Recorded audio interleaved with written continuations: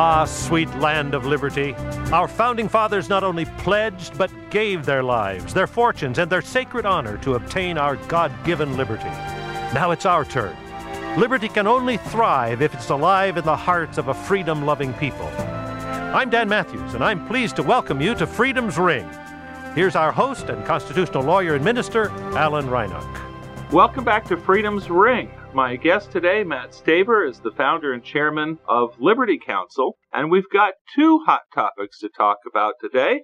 The scheduled topic being the administration's efforts to combat the persecution of Christians in various nations, which is a huge concern for religious freedom.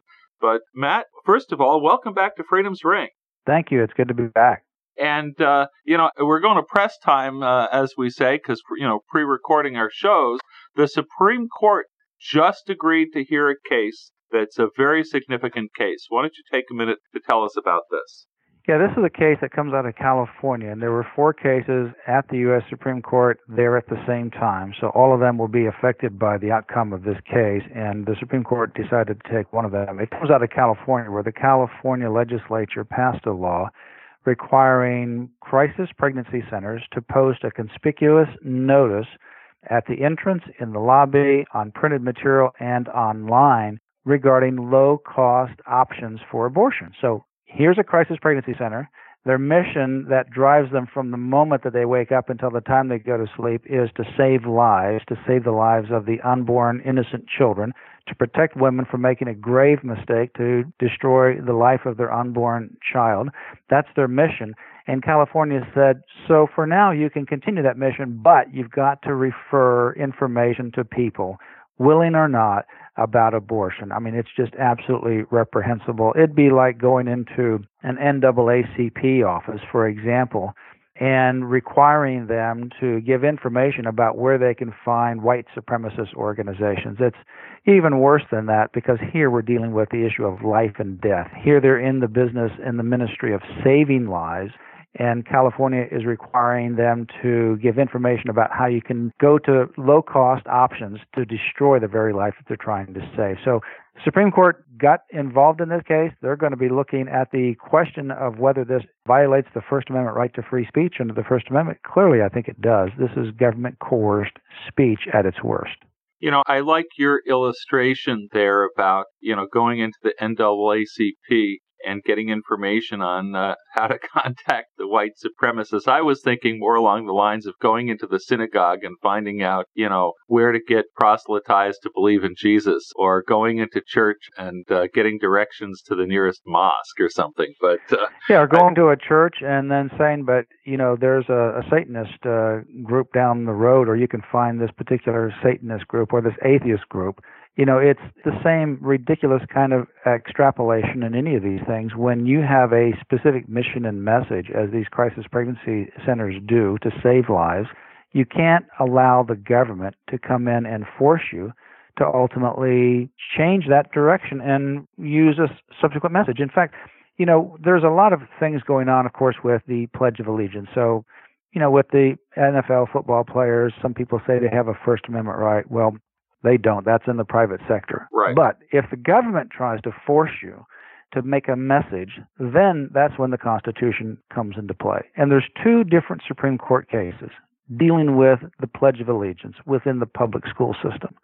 The first one came out with Jehovah's Witnesses, who did not want the Pledge of Allegiance, not because they're not patriotic, but because they felt that that would be pledging allegiance to an idol or a flag, and they didn't want to pledge allegiance to anything like that.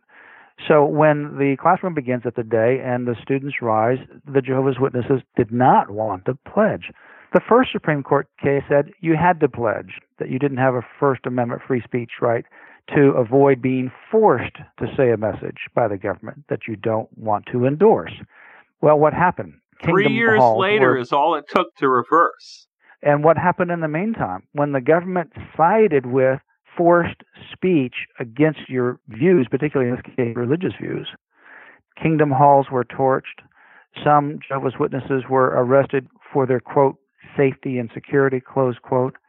And then 3 years later, ashamed by their wrong decision, and another case went to the Supreme Court, you're right, they came down on the right side. The government cannot force you to endorse a message that you disagree with. So in that case, you can't protest, but you don't have to pledge. Therefore, you have a right to not speak. I think it's the same thing here. You have a right to speak. You also have a right not to speak, and the government can't force you to give a death message when your mission and message is actually a life message. So I'm curious here, before we move on to the persecution topic, how did the lower courts come out? I would have think that the secular courts would have bent over backwards to try to accommodate the California legislature, did they? Well, that's exactly what happened. Here, the four cases all went through the same Ninth Circuit Court of Appeals, and the Ninth Circuit Court of Appeals said it's okay. The government can force you to give a pro-abortion message when you're pro-life and your mission and message is pro-life. But, you know, the Ninth Circuit Court of Appeals is the most reversed Circuit Court of Appeals by the U.S. Supreme Court in the country by far. Another interesting thing, that when these cases were pending before the Supreme Court, just before they decided to take these cases, a state court trial judge in California with the same exact issue issued a nice decision saying that this violates the First Amendment right to free speech and enjoined the law. So that set up a classic conflict between the federal court and the lower state court, just in time for the Supreme Court to review and make a decision to take this case. Very, very interesting. Well, it does seem as though between this case and Jack Phillips' case with the Masterpiece Bake Shop case out of Colorado, that the Supreme Court has an opportunity to really shape respect for individual conscience rights, and hopefully for the better, because if they go against the rights of conscience, then individual conscience is really going to be on the decline in this country.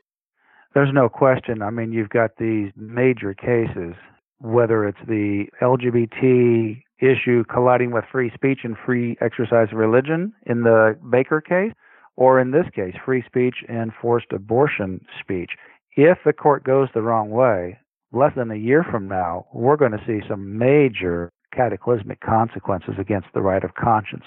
If the court goes the right way, that will be great. But, this is the Supreme Court, and these kinds of cases, particularly the one with regards to the Baker and the LGBT First Amendment collision, could be a 5-4 decision. We just don't know which way the 5 is going and the 4 is going. That's true. Major case to keep in prayer. And that's just what I was going to say. Please, please, listeners, be praying for the court to protect the rights of conscience. So let's switch here. What has the administration been doing differently here with respect to the problem? I know the State Department reported in the last year or so that Christians are subject to persecution in 60 countries. That's a lot. It's a big problem. What's the administration doing differently now, Matt? A big change from what we saw during the past 8 years with President Obama and the past years even before that. Vice President Mike Pence announced a new policy that the administration will ultimately provide resources to persecuted Christians and organizations that help them. In the past, what we've done is we've dumped money into the United Nations. We've dumped millions and millions of dollars into the UN, thinking that they would ultimately help persecuted Christians and religious minorities, but they have not. So now what we're going to do, the Trump administration has promised to bypass the United Nations and give the same funds directly to and through the United States Agency for International Development, and from there to organizations that are on the ground to help persecuted Christians and religious minorities against the genocide that they're facing around the world, particularly in the Middle East, but elsewhere as well. And so, if you look at the United Nations, look at even some of the refugee issues, and you wonder why very few Christians are part of the, say, for example, Syrian refugees. Well, there's a couple of reasons. One, because the UN refugee camps are not safe for Christians or religious minorities. If they went to those camps, they ultimately would be persecuted, and many of them would lose their lives in the refugee camp. So that's why they're not going there. And number two, we have in the past delegated some of the ideas of who's the refugee from our own sovereign nation of the United States to the United Nations. And the United Nations is oftentimes controlled by Muslim-dominated countries. So naturally, those people will give preference to the Muslims coming from these areas of devastation rather than persecuted Christians or even religious minorities. So that's why you don't see very many of them. And these persecuted Christians have just been, and religious minorities, Yazidis and others, they've just been out there. They're getting help from organizations that are on the ground, but not in the way that they should have been. Now we're actually going after these terrorists in a more aggressive way. And we need to provide the resources. These people, even if you were to stop the persecution in their area, say, for example, in the Middle East, even if you were to push back ISIS, these people have lost everything. They've lost their houses, they've lost their jobs, they've lost their income, they've lost their families. There are children who have seen their parents killed, beheaded, boiled in oil. I mean, it's unbelievable, and vice versa, parents in the same way. So they need food, they need water, they need shelter, they need other resources as well, but they are not getting the kind of resources they should have gotten through the United States because we've dumped the money into the UN, and the UN has squandered it and certainly not used it in the way it should be. So President Trump said, no more. We're bypassing the UN. We're going to put the money in our own organization. That organization will then review the organizations on the ground, the charities that are really helping, making a difference, and we're going to help those charities on the ground. I'm very pleased with this because we have a ministry called Liberty Relief International. It's a project ministry of Liberty Council, and for several years we've been helping to work with these organizations that are on the ground making a difference to provide not only humanitarian relief but also spiritual help and counseling that these people so desperately need. Well, I think to blame the United Nations is a little bit narrow, of course. The refugee crisis and the persecution of Christians is an outgrowth of the destabilization in countries like Iraq. And no question. No question. There's certainly been a tremendous amount of ethnic cleansing in Iraq, where the historic Christian community there has been absolutely decimated. And it's really questionable whether we'll ever recover to any degree to what it was prior to all of the wars there. There's no question. I mean, it's not the United Nations' fault that has happened. But what the problem is having seen this devastation and persecution, and the United States has given millions and millions of dollars to the United Nations to provide humanitarian relief, to give some humanitarian comfort and aid, and yet that money doesn't reach the intended sources to provide aid because it's being diverted or not used or squandered or who knows what is happening. So now what the Trump administration is doing is saying we're going to control the actual distribution of these resources so that they do go to organizations that actually are helping clean up the mess and provide humanitarian relief to the persecuted Christians. Well, listen, Matt, in the minute we have left, on the other hand, the administration is also reducing the number of refugees that will be admitted into the United States. Is that going to reduce the opportunity for Christian refugees and religious minorities who really need to get out of there? Well, that's a longer question, but I think in part one of the things I think that the Trump administration is wanting to do is bring some parity to the kinds of refugees that are coming in, because Christians and religious minorities, but particularly Christians, were on the short end of the stick. Very, very few were coming through as opportunities to even become refugees, and I think that is going to change under this administration. That's number one. And number two, I think at the end of the day, these people don't want to be displaced from their nation. They actually want to have security and comfort in their nation. And I think there's going to be more effort to help stabilize them in their homeland, which is where most of these people want to be. It's like you and I, we don't want to be displaced. We would like to have peace and security here. I got to cut you off. We're out of time. I really appreciate Matt Staver, founder and director of Liberty Council, with us today on Freedom's Ring. Thank you very much. Thanks. Good to be with you.